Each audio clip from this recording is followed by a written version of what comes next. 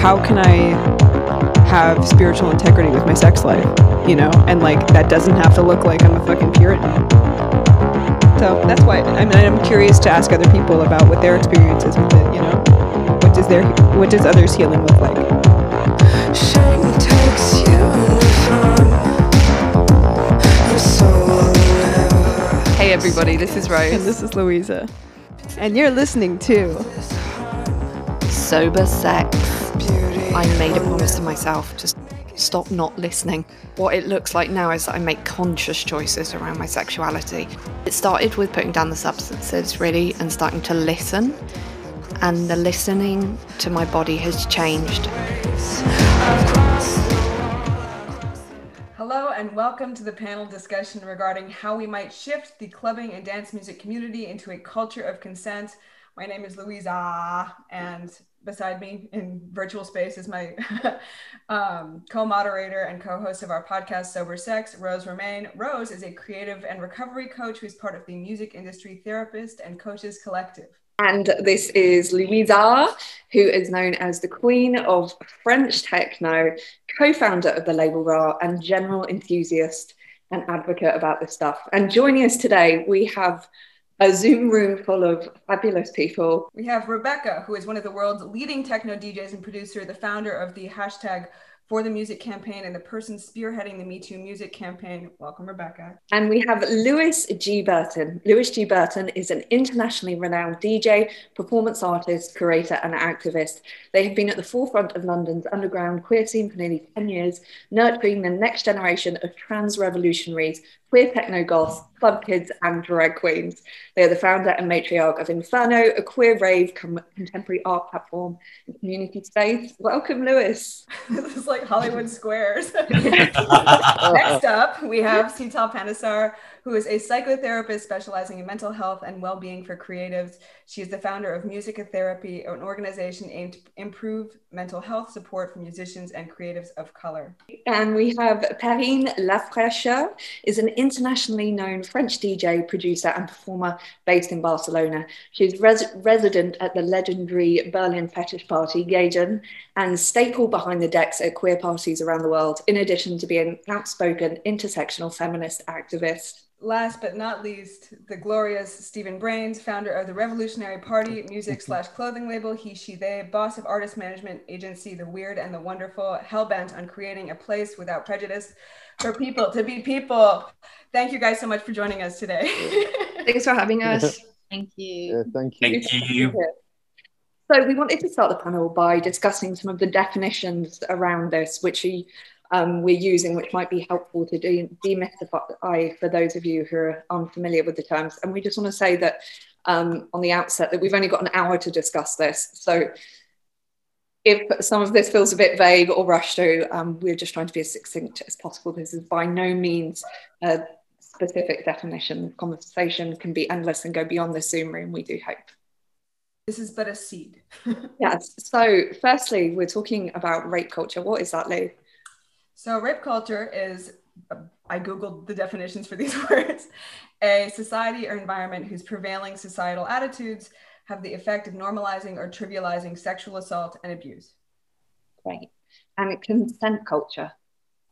A consent culture is a culture which normalizes the action of asking for consent and respecting whatever responses are given. It affirms that each individual has bodily autonomy and it maintains boundaries. So a person gets to choose what their boundaries are as opposed to kind of boundaries being placed upon them from the outside. It should be respected unconditionally. Cancel culture. Cancel culture or call-out culture is a modern form of ostracism in which someone is thrust out of social or professional circles, whether it be online or social media or in person, because of their behavior. Thank you for those definitions. So firstly, let's perhaps discuss the problem at hand. I'm curious to know what have been your personal experiences or experiences you've witnessed within your community surrounding rape culture within the industry. What does that look like or feel like to you guys? So just jump in. No one. I didn't want to start because I'm not the firsthand and not probably the biggest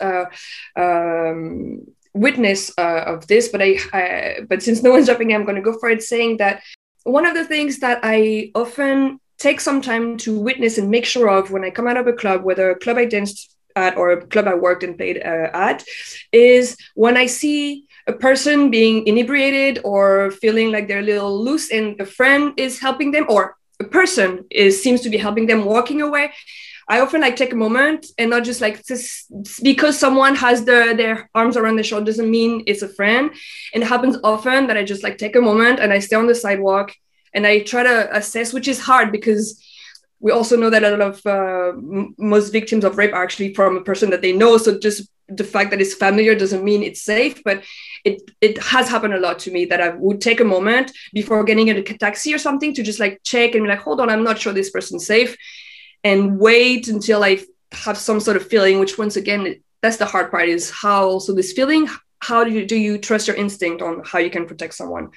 So I haven't in my career or life been a witness of a sure fact that you can stamp, but I have many, many times felt like I had to keep an eye on a sibling or a sister, particularly when it came to coming out of a club. Awesome. It seems like that's a really kind of prevalent example of like ways in which we can totally look out for each other and keep each other safe. Just like take that much time to check in and make sure. But I know for me, like that's not the first thing I'm thinking of when I come out of the club. So it's a really good reminder. I think for me, oh, sorry. No, go ahead. I think for me, just even before that point, going into clubs and just being, you know, someone enjoying the music and dancing and expressing, perhaps expressing through my body what I'm feeling through the music, where they be sexual lyrics, for instance, and my expression of my own sexuality, that at times it's felt as if that is a calling or permission for people to touch me, to rub up against me, to make me feel uncomfortable in my own expression. And I think there's a real difference in that, in an invitation for that and an expression of your own kind of feelings and embodiment of music and energy. And I think that for me is something that, you know, is an issue and is constantly an issue. How can you feel safe to express in a space where that can be perceived as an invite when it isn't? I mean, I experienced a very similar thing to that. So I think as a queer person, like I can be quite dressed up sometimes. And then people feel entitled to my body because of the way I'm dressed. And because I'm in a nightclub space, and whether that's groping or, you know, rubbing up against me or grabbing or, you know, it's just too much. And I think like, you know, I don't know how we could move forward from these things, because I think it happens to me more by straight people in queer spaces than it does from other members of the queer community in these spaces. So I think we need to like look at the bigger picture and like who are the perpetrators of doing this. Absolutely. Yeah, but saying that though, I still definitely think there's a problem with women on women and men on men and trans people on cis people and cis people and trans people. It's in all directions. So I think that's also like a really important thing, that every single person has to be culpable for their own actions in those spaces, because it's an odd one. But I've spoken to Louisa and Rose about this. In fetish clubs and sex spaces, normally the rules are far more defined on what is or isn't acceptable. So oddly, where lots of people think, oh, it's a fetish club, everyone will be touching everyone, like da-da-da. It's not. It's far more respected boundaries, because it's a very clear, that's fine, that's not fine. You will be ejected if you don't meet the house rules.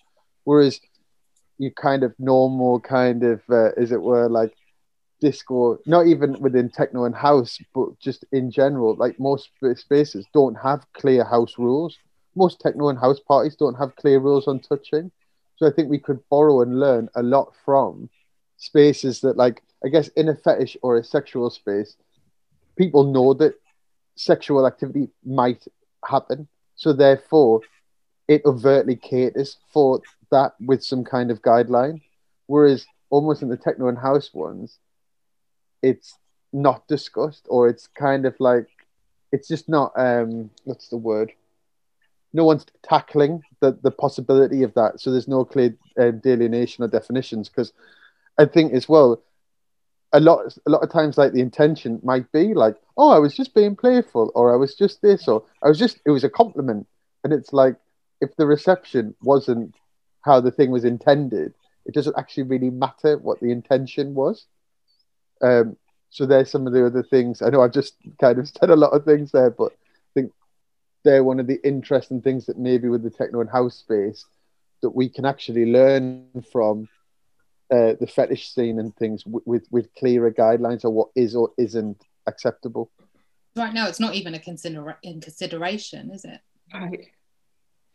I think that is part of the plan. It has to be. It's like taking part of the fetish, the fetish scene and the gay club scene and the rules and the regulations and the minute you queue up in line, there's like posters like stating the house rules, and we've just got to take that into the mainstream. And it's I think they're going to be more open to it now, because so many cases of abuse have come out now, and it's just like it's so hard to ignore this now. So I really think that I think now is really the time to start presenting these ideologies to the mainstream. It's got to go into the commercial clubs, and that's almost like when you have these things, like Steve said, it's like it's basically a deterrent. So people will think twice about, being a little bit more hands-on, or, if perpetrators are operating in that area, they will be more like threatened to not do it, basically, or to maybe go somewhere else. So I think the deterrent is there. That's a really good starting point. And then what you said earlier about, keeping an eye on our community. Like myself and Louisa are sober, so I'm completely awake when I'm out and DJing. So it's really easy for me to look around and be observant of this behavior that's happening around me. So as a community, we've all got to pull together, because and everyone has to see it as a community to make the change, I think, as well.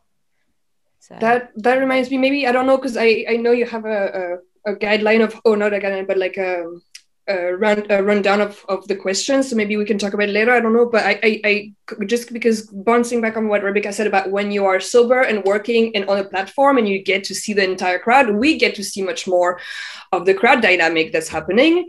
And I know that in the question of like, what could we do?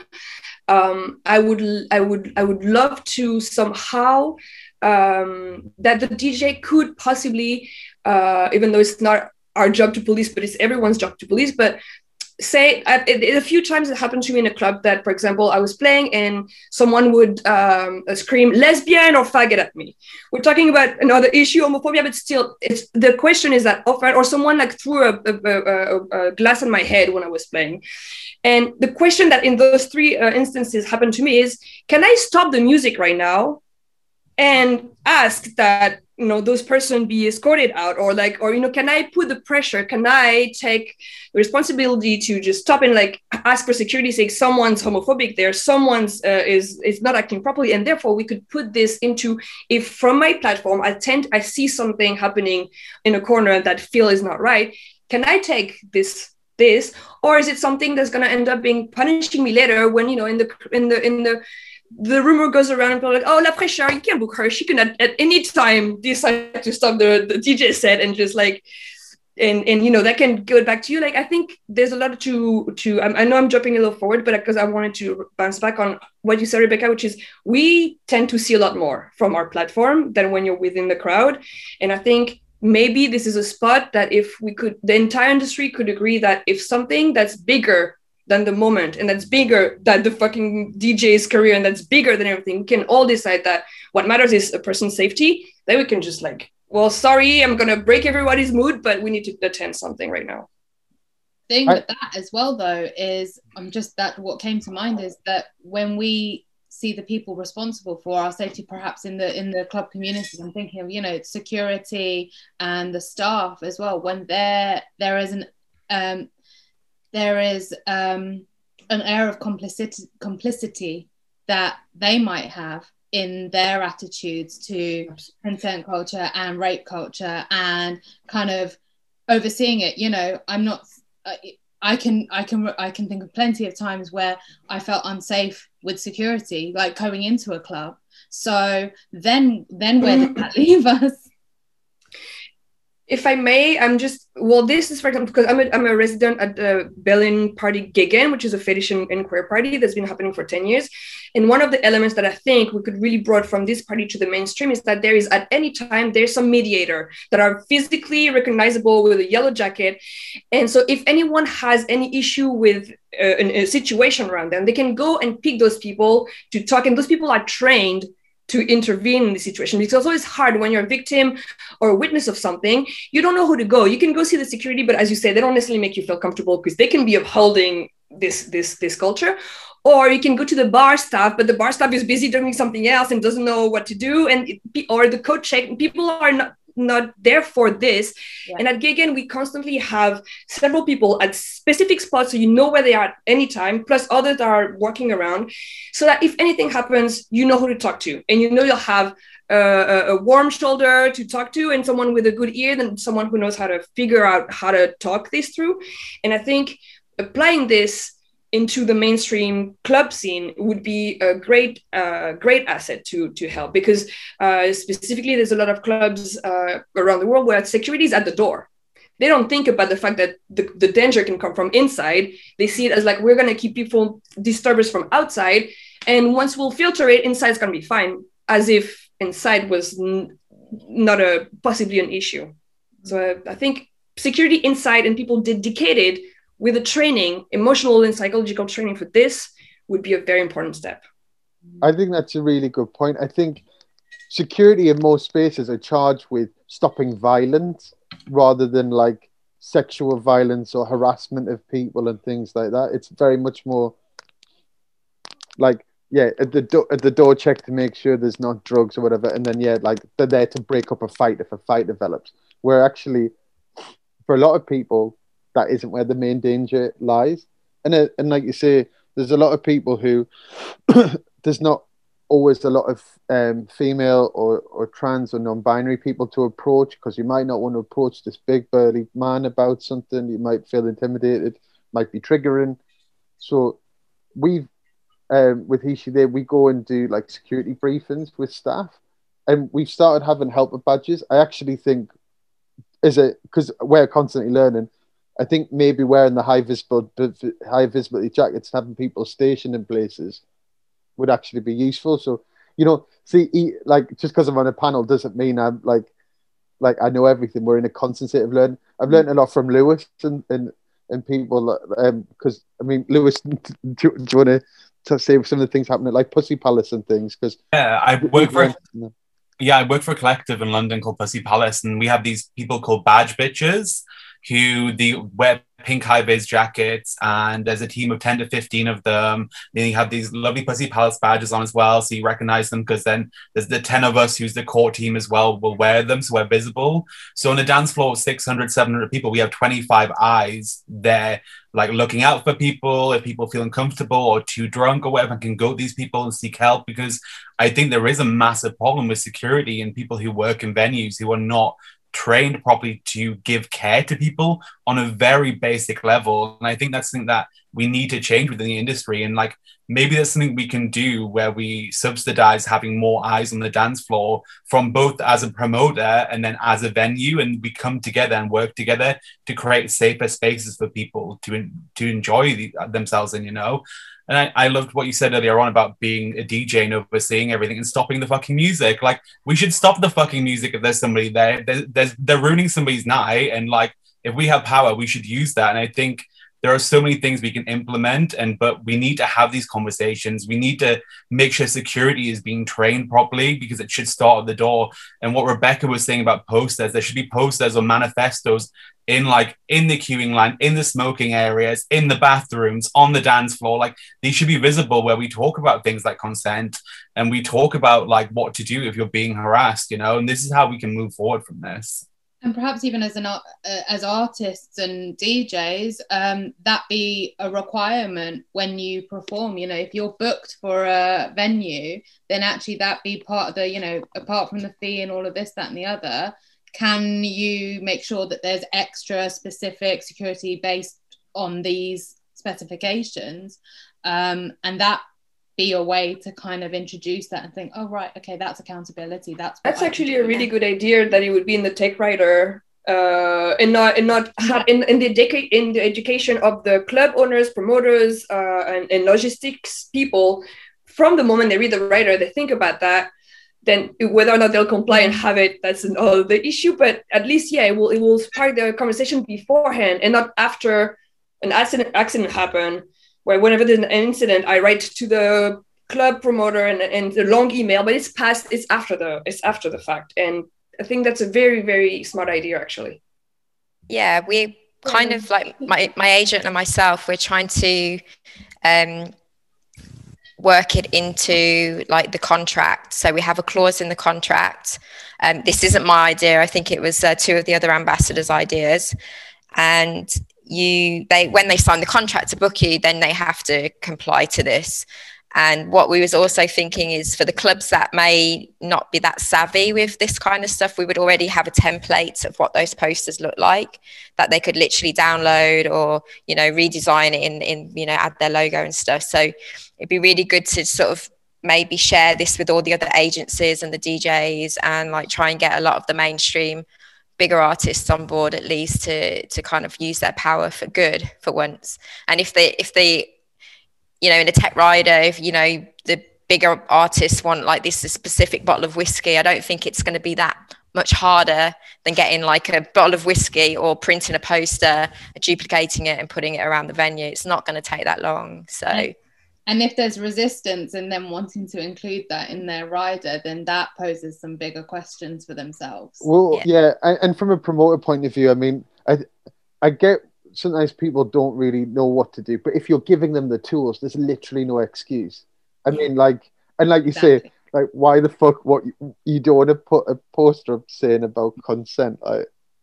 I think, yeah, that opens up a whole can of worms. And I also think as well, we're talking about probably more intimate spaces at the moment where people can oversee, but we also need provision for like festivals and all those things, because one of the things is bystander diffusion of responsibility, where everyone thinks it's someone else's kind of responsibility to look, oh no, it's fine, well, their friend will look after them, or this person will, or there's so many people. It's like, just because there's a lot of people, I think you still need to always take having that responsibility seriously. And festivals in particular, where it is much easier to disappear into a crowd or be taken to a space, I think they really, really need to have those booths and things, and very easy ways to report in safe spaces, because I think festivals are quite woeful at doing that, to be honest. Like what we're doing with Pussy Pals as well, we have this space called the Sanctuary, which is like a space for women, non-binary and trans people to go away from the hustle and bustle of the festival if they need respite, if they've lost their friends, you know, they're a bit drunk, or we do workshops throughout the day around consent, around gender and sexuality, around, you know, by creating spaces, and there's kettle there so you can make a cup of tea. And I think it's important to like have these spaces in festivals, definitely, because that's very much the same thing as like being in the club space. And I know that they've started to try and implement that in the nightclub as well. So there's a sober space or a sober room within an event, like a nightclub, that will only serve soft drinks, and you can go away from the loud music and you can just take some time for yourself. And also it's very inclusive as well, because it you know, people who get overwhelmed by all of these loud noises all the time, gives them respite and a chance to go away and actually enjoy a night out as well. That's so beautiful. You guys, I'm so excited by all of this enthusiasm and like such brilliant ideas in terms of kind of how to, not only what the problems are, but what potential solutions are. And that like so many of us are already kind of enacting them and living them from the industry down, you know, like top into the kind of fan space. And I was wondering, you know, I feel like one issue with when we talk about kind of rape culture within this industry, I think a lot of people mistake that for being sex negative.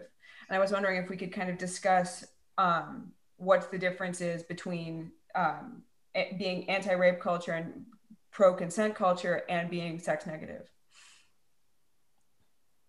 Because I mean, we are going to dens of wickedness in the nightlife. But I think the fetish club scene is a very good example of that. It's obviously a sex positive space. All it is you're allowed to do whatever you want as long as you're consenting with the other person. Like, it's such a simple thing, really. Do you want to do this thing? Does the other person want to do this thing? Yeah, you both want to do that thing. Cool, do it. It doesn't.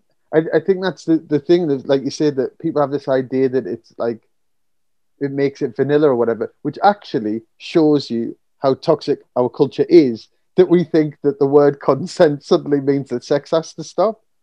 It shows you that it's all skewed in entirely the wrong direction. Like, you can do, as I say, whatever you want as long as you're consenting adults.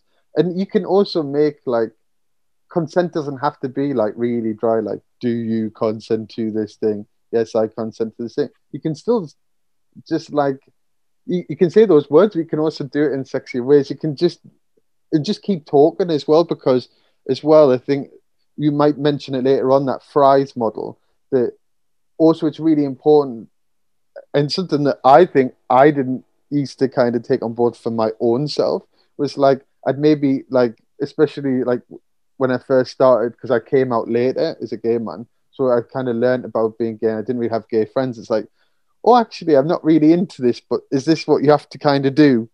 Okay. Mm-hmm. Oh, okay. Like, not quite sure. I kind of changed my mind, but like, I'm going to keep doing it then. And like, it really fucks you up. And then afterwards, it's like, I'm kind of blaming the other person, but then I also didn't actually it wasn't like I said to them, oh, I'm not into this. I just didn't voice it because I didn't think I was allowed to, like, revoke consent. So I think there's those kind of like nuanced things are really important, that just because at the start you gave consent, at any point you can remove consent if you are no longer comfortable doing the action. Or like, if you give consent to be kissed, it doesn't mean that you feel consent to have your genitals played with or give consent to those different things. So just that, I mean, you can probably explain the Fry's model. We'll take this moment to explain the Fry's model. Thank you. Sorry. Stop me whittering. I'm super glad that you mentioned it. So basically, the Fry's model, which is very Googleable, listeners, is it's basically a model for consent where the kind of qualifications for consent is that it's freely given. So doing something sexual with someone is a decision that should be made without pressure, force, manipulation, or while drunk or high. It's reversible. So like Stephen said, you can revoke consent at any time. Anyone can change their mind about doing anything at any time, even if you've done it before or in the middle of it, you know? Informed, so being honest. If someone says they'll use a condom, for instance, and then they don't, that's not consent. For example, enthusiastic. If someone is not excited or really into it, and it is, I mean, and this one can be a little bit tricky because a lot of us who have trauma disassociate, so it's very difficult to be enthusiastic. But that's kind of pay attention to your partner, and specific. So saying yes to one thing, as again Stephen mentioned, like going to the bedroom to make out, it doesn't mean you've said yes to other things like penetrative sex. And I guess the question from there is, like, within dance music, which is not necessarily a giant sex club, but definitely, you know, we're coming up against more and more alleged sexual assault within dance spaces. And I don't think that's because it hasn't been happening this whole time. I think it's because now people are kind of brave enough to speak truth to power. Is that like, what would consent culture look like within our community? I don't know about how to answer this specific question, but just to slightly go back to what you were saying before about like how anti-rape culture is seen as sex negativity. I think the first thing that came to mind when you say this is this saying that says, if someone gets bothered by you putting boundaries, it's because they were the first one to benefit from you not having boundaries in the first place. So I think it's a scapegoat. It's an easy way to blaming this on sex negativity is just a way to deflect the responsibility and not like the whole like, oh, we can flirt anymore, or we can do this anymore. Yes, of course you can flirt. Of course you can actually end up to getting into what you want to happen if it's getting someone's pants, if that person wants you to get in their pants. So this whole like sex negativity versus anti-rape culture, this is not real. It's for me, it's a fake bubble made to deflect this thing. Once again, that if someone's bothered by you putting boundaries, it's because they were the one that benefited from you not having one in the first place. Yeah, I always say, I'm like, it's the thing. It's like, if I don't want to have some food right now, doesn't mean that I'm never going to have food ever again. Or if I don't say yes to that cup of tea right now, doesn't mean I don't love having a cup of tea and I'm not going to have one later, or, you know, maybe half a cup of tea or an herbal tea or something different here than everywhere. It's just, it feels so ridiculous to say that one equates to the other, that anti-rape culture equates to sex negativity. Anti-rape culture is anti-rape culture. It's like you need to give consent. That's it. That's all it equates to. And if anything, anti-rape culture, I would say, is pro-sex, because it means sex is better if everyone's enjoying and wants it. So the whole point of saying no rape is so that we all can all have a happy, fulfilling self-sex life. So it's for me, it's just complete scapegoat. It's not even real. This is not the issue. This is like deflecting the debate. Absolutely. And so to go back to your question, what can we do within our community? Well, I'm going to give it to one of my other friends, panelists, to answer this one. Well, I guess as well, it's going back to some of the things like Rebecca was saying, like about putting up posters, making it obvious what is expected of you in this space. Because to be honest as well, especially when I started going to gay spaces, and I went to them on my own because like I wasn't sure if I was, and I didn't know anyone, and I'd changed cities and all these things, like. Just like, and I'm a bit older, so it's like just going back. It's like, if that's what the social norms are, you just think that, okay, well, this is what it is, and I kind of have to go along with it. I think part of the thing is, as well as people speaking their truth, is actually people realizing that some of the things that happened to them weren't acceptable. Like, I definitely went back and went, oh. So I guess like when you go to a club and there's just random guys putting their hands down the back of your pants or the front of your pants in a queer club, when it's all sweaty, isn't cool. like things like that but like it sounds stupid to say it now, but like 15 years ago when I first went to the gay scene, it's like, oh, so that's what happens to you in these spaces. That's what gay culture is. And I didn't have any frame of reference to know that like I feel stupid saying it myself, but like I grew up in the straight kind of scene, as it were. So like that had really established boundaries, and I knew I knew that like men don't just go and grab women. But then because I just never seen it, it's like, oh fuck, like the certain, like, until I went to fetish clubs, I think, which I'd been to as a straight, as it were, man. I mean, I guess I was never straight, but that's a whole different panel. But like they were really clearer spaces as to like, and I felt safer in them. So I actually went a lot of times more to like queer, like sex spaces, as it were, and got groped less than I did in like normal gay bars, which seemed like so crazy. And it was like almost going to a place where, as I said, where you knew that sex was going to happen, that the boundaries were way more established, made it much safer. And that's to me how I juxtapose like how in normal, like house, like non fetish clubs, I guess, like spaces, it's actually often a lot more dangerous than it is in the sex spaces, because there's a house rules, there is consent, there are help monitors, there are all those things in place. And then from being, it's a bit like I don't know, when you've seen the thing, like you can't unsee it, so you go back into the other spaces and go, oh fuck, why isn't there a moderator? Why isn't there rules? Why isn't that space? Like one of those like I don't know, there's 5 guys going around some girl, and it's happened to some of my girl mates where like say one of the guys just grabbed them on the arse, which would never just happen in a fetish space.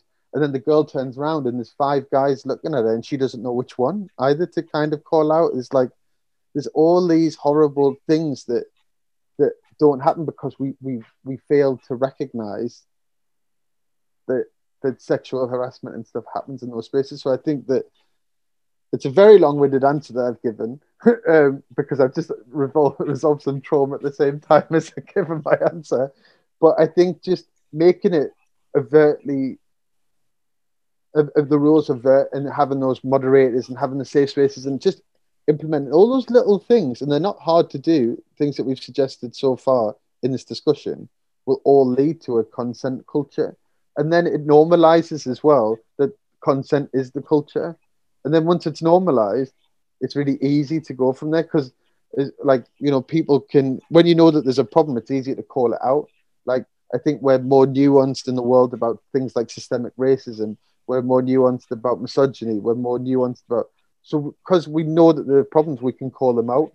So I think having things like this and having these debates in larger media forums, so not just in safe spaces, but everywhere, so everybody knows there's no plausible deniability that you didn't know. So I think just being very overt with the rules, even if it like has to swing a bit more into it's over the top for a bit, just so people's boundaries really are assessed, I think is important. Like the seismic change needs to happen. I'm going to mute myself because I will just keep talking. Yeah, sorry. I just wanted to add to that.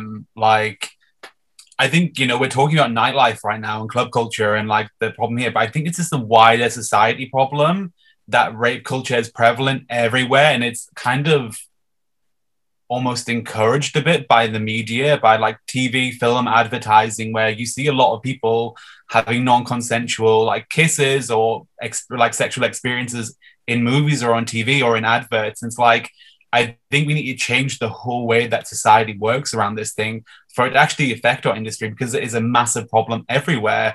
I think it's just being part of like a white supremacist, like patriarchal society, like that these things are happening, and it's just been carried on, and we need to break the cycle. And I think one way we can do that is like education. I think educating people when they're in school, you know, about what consent is, you know, about learning how the power of saying no, and that no is a complete sentence, so you can, you know, revoke that at any time. And I think we've just got to do that. We've got to go to schools, colleges, universities, and educate young people around these things. And that's how we're going to see a change, not just within our industry, but within the wider society.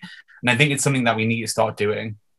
Yeah, I agree as well. And further to that, it's about trusting the autonomy of someone has over their own body at any age. So there's something about sort of parenting as well that comes into that, when a child perhaps, you know, doesn't want to go and hug Nan over there, and mummy says, no, go, you have to go and hug all your relatives, or let all your relatives hug you, and they don't want to. Or perhaps you want to go over there to the child for comfort, or you want to hug them, but they're actively pushing you away and don't want that, and you're forcing that on them as well. At times it's learning to know, learning to implement that consent culture from a young age, when they don't necessarily understand what consent is, but they can feel that they don't want to be touched at that point, and actually respecting the boundaries that they're setting for themselves at young ages as well. I think that's really, really, really, really important, like,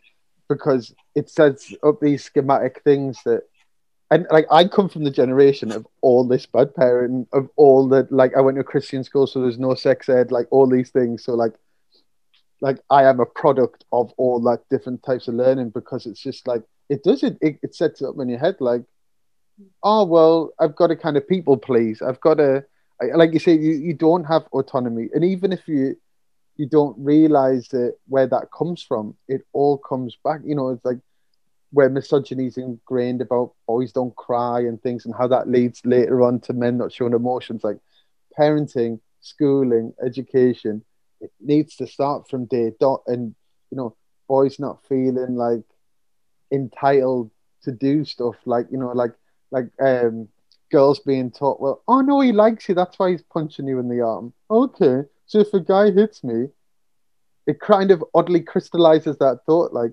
yeah, like, oh, well, if a guy's bad to me, that means that he likes me. Like, that's a really dangerous seed to kind of implant. I think we're getting much better as a society on TV and things like that, but like it's got so much to go, and there's a lot of mixed messaging because like I think like some of these things are like these parenting styles are debated on TV where it shouldn't be a debate. It's just like it's very obvious from all psychological research. It's logical as well, like what Satal's saying, like it takes away boundaries, and then you've got like intergenerations going, oh, don't be silly, of course you can give your gran a cuddle, or like, so there's all these kind of mixed messages on the kid, and it's makes them confused as an adult. Muting myself again. I just want to jump in and go back to the industry and ask a couple of our artists about what the industry might do to foster a culture of consent. Rebecca, would you mind speaking to that a little bit? I think from what I'm learning, it's about we need to see where our community is at first and foremost. So, you know, from the alleged abuse cases that have come out, it's like it's really divided. So you've got the one side, which is like still upholding the behavior. Then you've got another half, or maybe less than half, I still don't think we're quite there yet, that really is against it. So it's assessing the community, how willing are they to make the changes, how much do they want to change, and then really pulling it into community. Like, we are a community, and yeah, we can look at the whole picture of like society needs to change, but what have we actually got power to change? And I think in this case, we have got influence just within our scene. And, you know, there's like the film industry's taking their responsibility, and, you know, different sectors are taking responsibility. So I think we can really hone in, and maybe we're just starting with the techno scene right now, and I would love it to grow out, and, you know, we get lots of house ambassadors and drum and bass ambassadors because it's definitely needed. But I think realistically, if we can show that we can do some work in the techno field where we have got power, with the, you know, having the clause in the contract, putting a little bit of pressure on the festivals to get better security, get better training. And then as a whole community, we become better at bystanders. So understanding why people don't intervene and why they don't feel qualified, educating them, which is probably where I'm at right now with the campaign. It's like, how do you manage to educate a community which is all around the world? And, you know, people, like, we do have a captive audience on social media. So I think it's, you know, we can do stuff via social media to make an impact. It's just like how, and that's my next question. It's like, how can we educate everybody before we open up the clubs again? And this is really important, because once the clubs are open, it's like back to business. Everyone's just, you know, booking and playing, and we're going to lose our audience. So I think now is really important that we act, really. Absolutely. Perrine? No, I wanted to, I'm always a little late on the train. I was thinking about something from earlier, just because I think something that was said that was really important is, and I think it is important, is that we make it clear that rape culture is not just a heterosexual cis men over cis women issue, because you were talking about the gay scene where you first was introduced and realized, oh, hold on, it's not okay to be touched. I think it's really, really important, because I think when we talk about rape culture, people naturally associate it with this as a straight issue, which is not the case. And we need, in what we can do as a community to make it change, we can look at ourselves and not think just, oh, because right now, from the beginning of the conversation, we keep on saying we should use methods from the queer spaces and from the fetish spaces as if we're better than. And of course, we have moved forward a lot on a lot of issues, because we didn't have to comply to a bunch of sex norms so that society had put on queer people as much as on straight people. But still, like, when we go back to, for example, there's the Alexander Wang scandal that has, so we're within gay community, and there's still people drugging other people to get sexual favor. So I think one of the things is to keep on second guessing ourselves, not just come from a self-righteous position of like, oh, we as queer people know better. There's a few things we might have thought of before, but we still need to make sure that we keep in mind that it's with all communities are touched with this issue. Absolutely. Awesome. Absolutely. Speaking of which, like, so in terms of that, a couple amazing ideas were mentioned by on the kind of industry side, but for specifically like event planners and promoters like Stephen and Lewis, I know that you guys both had some really amazing insight on that, but what are ways that the kind of on the planning and promoting side that we can help foster a culture of consent?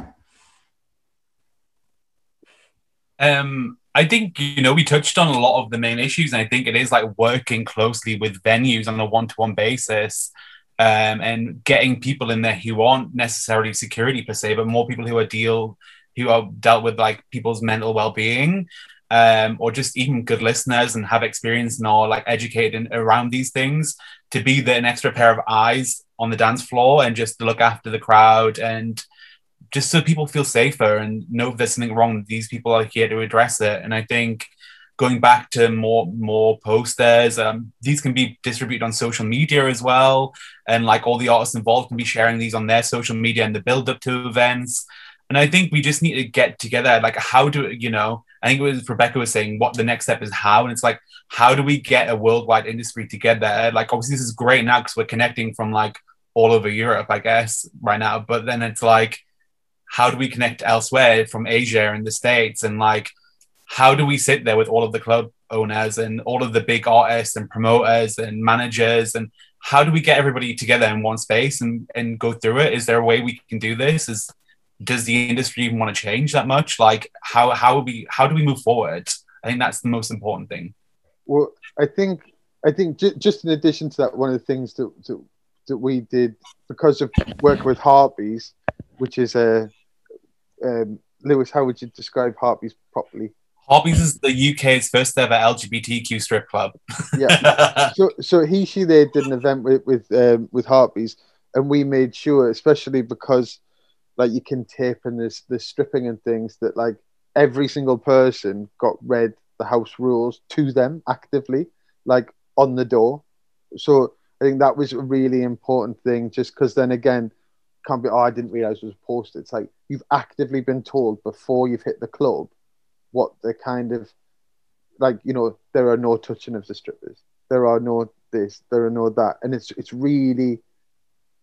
just crystallizing everything for those. And I think it's interesting because we're, as a promoter, we've done parties in about 10 different countries, from like Norway to India to New York. It's like, every overarching culture is different. Like Indian society is very different to New York. Like doing an event in London is different to doing it in Newcastle, which is kind of an industrial town. So like the understanding and nuance of where things are is different cross-culturally as well. So it's like, I think that one of the things that is a uniforming thing, is that a lot of DJs on the international circuit, like Rebecca, Louisa, Brain, like you'll all, like Lewis, you'll all go and play in different countries. So if everybody has the riders and all the agents have the riders that does the posters and these different rules, then that's a really quick way of injecting that same cultural norm everywhere within that space. And then, like, I totally agree. It is totally from a white patriarchal society that a load of these things cascade down. But I also agree with Rebecca's viewpoint that, well, then you can only change the bit of the pie that you've got, and then like hopefully if we're changing this and someone else changes that and someone else changes that you start to like eke out kind of a proper change. But yeah, I think it's such a, there's no one thing. It's just a collection of all these different things to combat all the different problems. And we need to take a multidisciplinary approach. Like the agent needs to take responsibility, the DJ does, the bartender does, the promoter does, the security staff do. The people who are going to the club as well can't be passive in that process of looking out for each other. Just because you've gone to the space doesn't mean that everyone needs to solely protect you.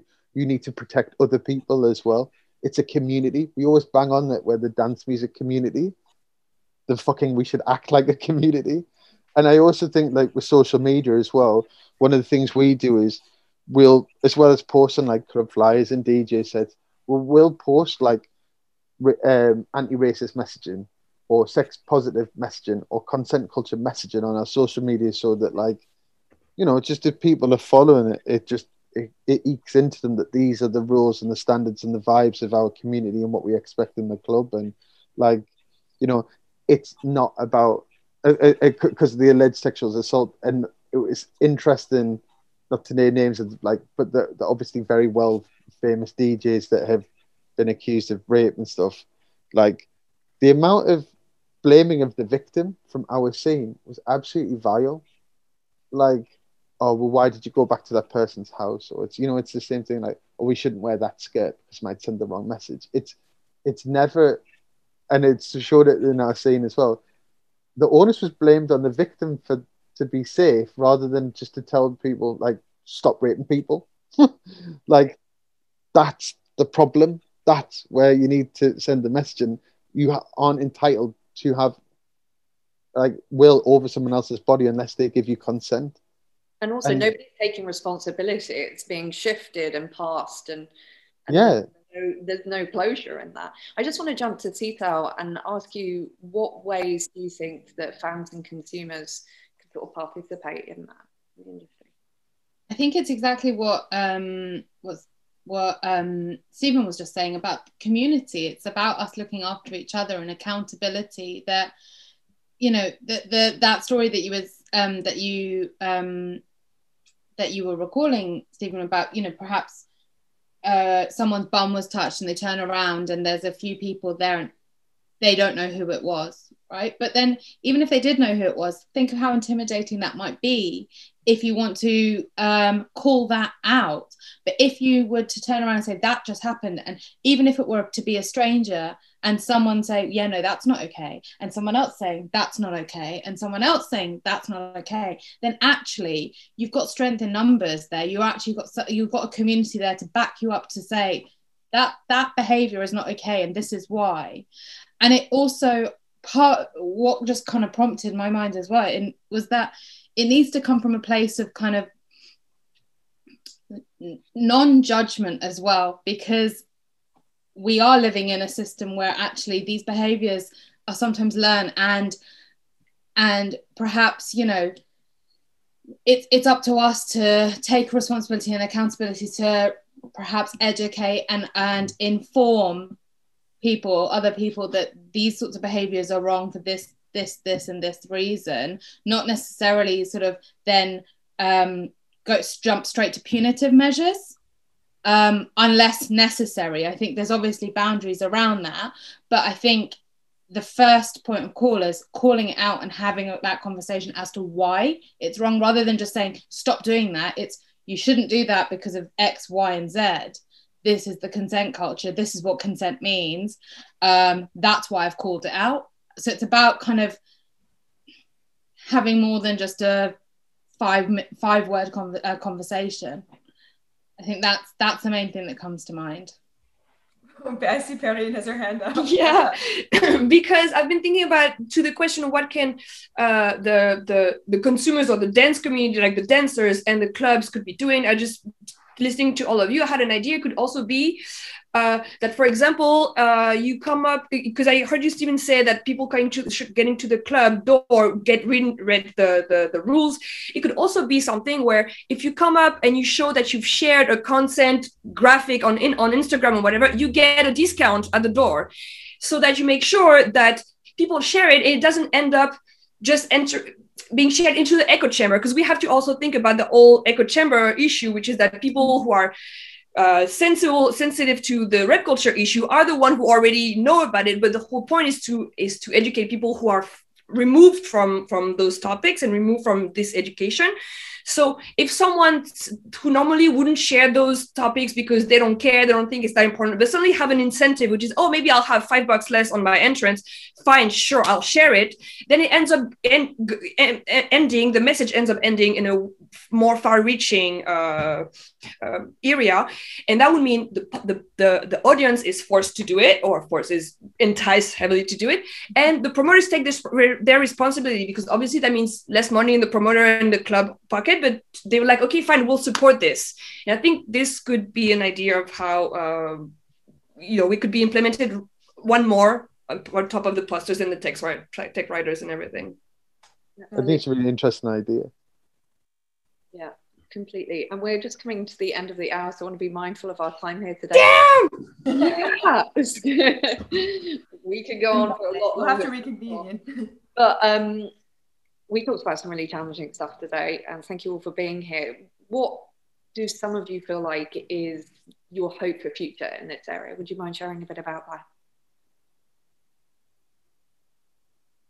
No raping. Yeah. How can we keep this status sex positive without kind of deeming sex in amongst this as well? I mean, because I know Rebecca's touched on the campaign that she's working on at the moment. I would love to know more about that.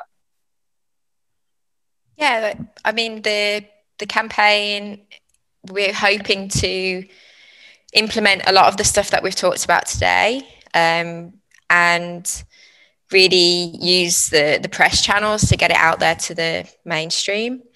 I'm in talks with a film company because I would really like to do like a short film about sexual harassment, like an educational film, and maybe we can show what the victim goes through to create some empathy, because I think we don't have empathy right now. And then maybe what bystanding actually looks like. So like from a visual point of view, I can see it.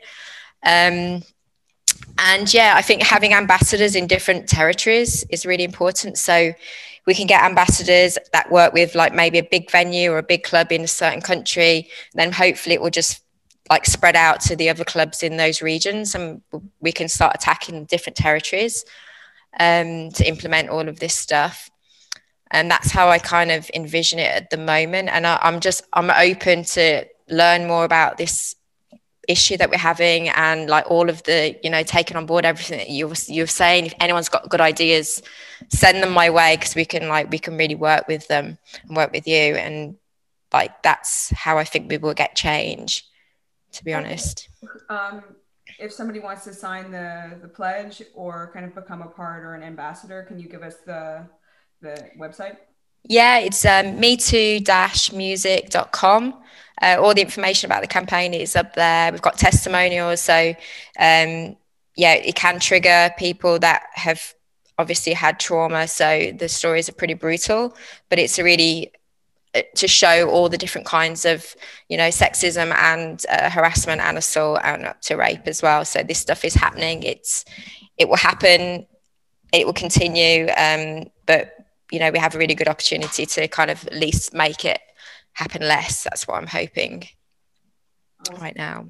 Where can people find you on? Are you on Instagram with that as well? Yeah, we have metoo.music. We have an Instagram page, and we have a Facebook page as well, and a Twitter as well. But anyone that wants to share any testimonials, it just comes directly to myself. I'm the only person that reads it, so it's completely anonymous. If anyone feels like they want to reach out and share any stories, I'm a survivor as well, so I know how hard it can be to make the first step. But as the campaign, we're on the side of the victims, and Great work. Anybody else want to share some ideas? I was just going to say, like, it's important that bystander culture doesn't just either apply to being in a club and not acting when you see something happen. It's even this. It's not just thinking, oh, well, Rebecca's doing it, so somebody else is doing it. We don't need to take our onus on ourselves. It's like, me as a club promoter, I'm constantly learning. Me as a man, I'm constantly learning, like all the time, on every single aspect of my life. So like as I say, I learned a lot from Lewis, and I've learned things from Louisa. I've learned things from everyone, but like, I think Rebecca spearheading it is amazing, but it can't work just by Rebecca spearheading it alone. It takes the DJs, the promoters, the people in the audience, the clubs, all of us.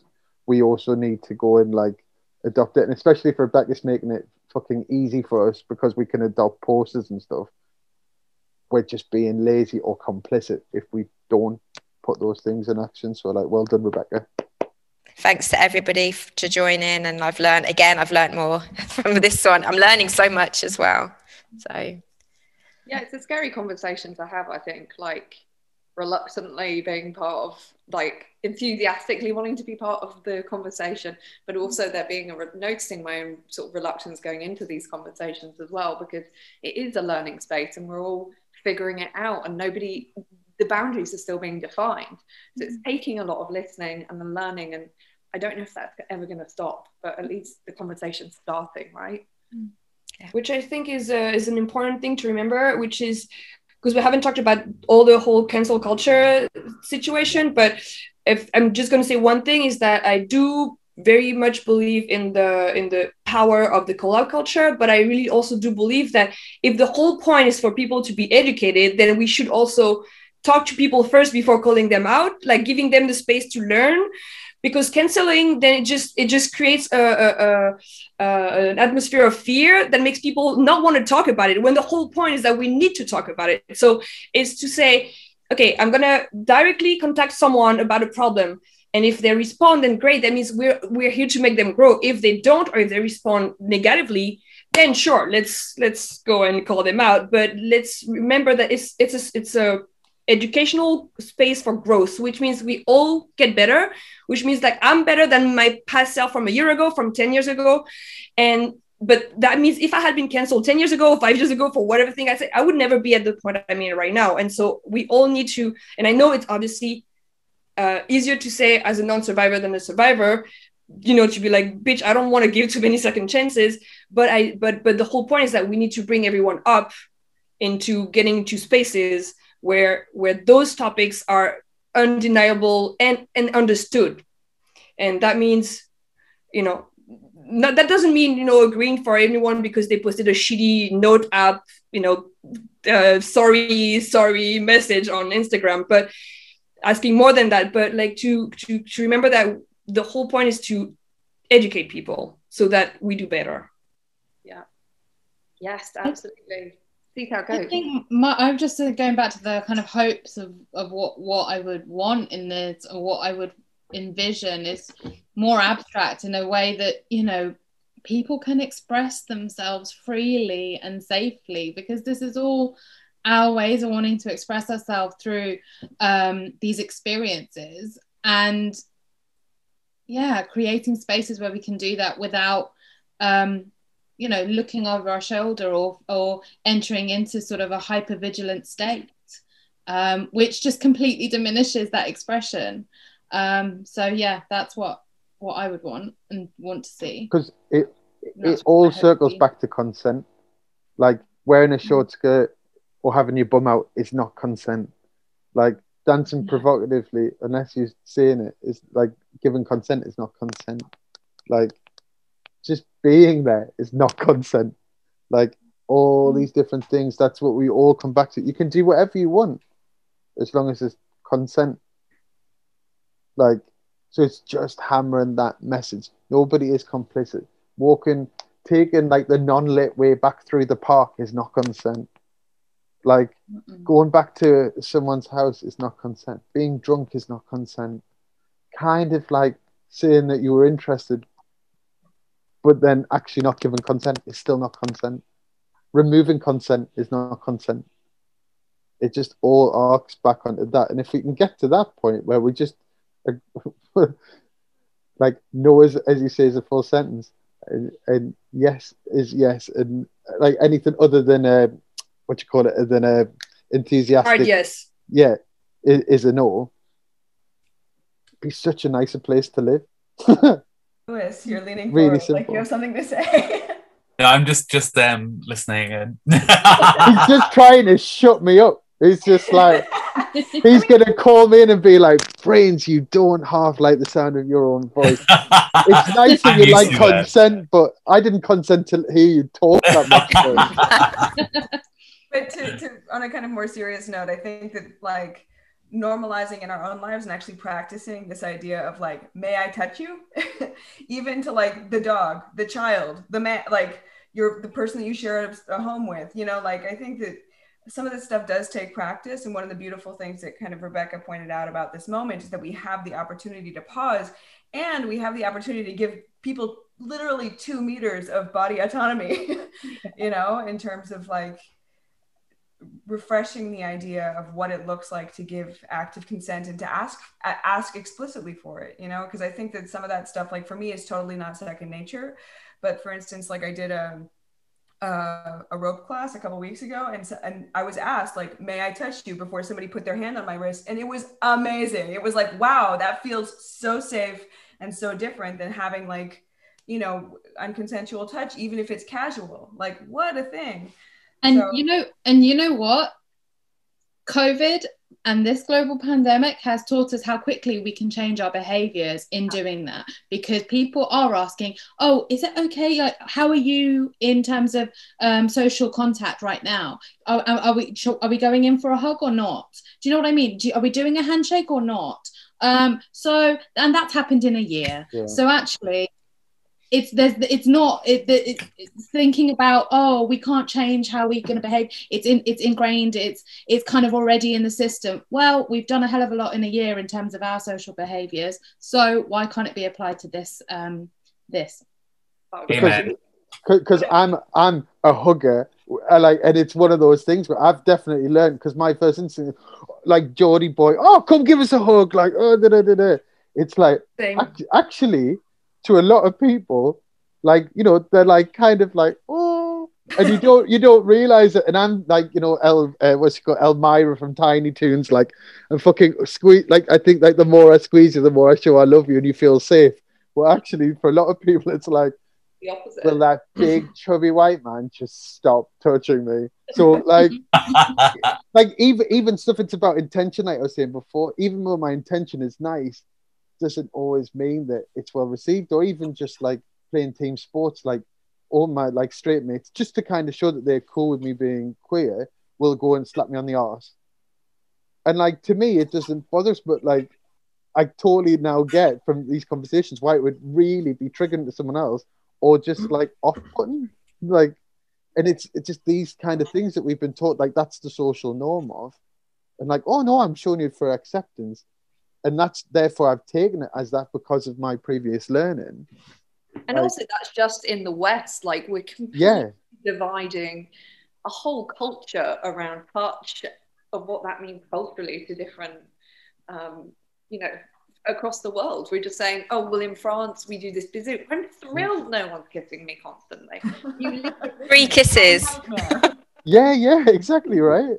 So it's like, it's intergenerational, it's cross-cultural, it's religious. There's a lot of intersectional kind of barriers, like classism, like all these different things. So which I mean is way more beyond the scope. That's 1 minute that we have for this, but like I think Sital's point is really eloquent, and much more eloquent than my points have been today. But like, just, we can all just take stock and look at our own behaviors. I have had to learn like so much about just like, but I'm nice for doing these things. It's like, okay, like, you being nice and your what you've been taught as a kid doesn't necessarily mean that it was taught well, even though your intentions. So yeah, we keep the focus on ourselves. Expect me not to hug you the next time I see you, unless Good.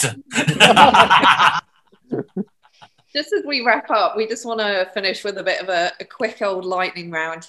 So first of all, just very, very quickly, what is your most positive clubbing memory that immediately comes to mind? I mean, it's gonna sound hippie as fuck, but for me, is that feeling of everyone's family.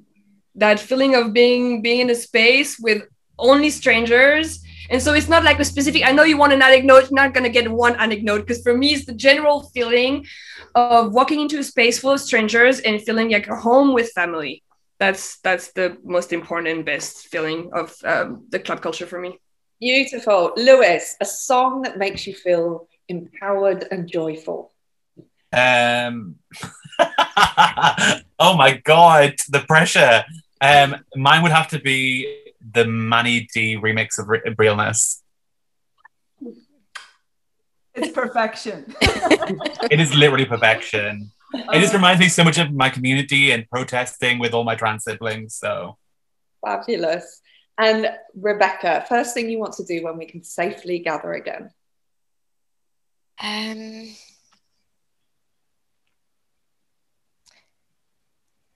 think, dance.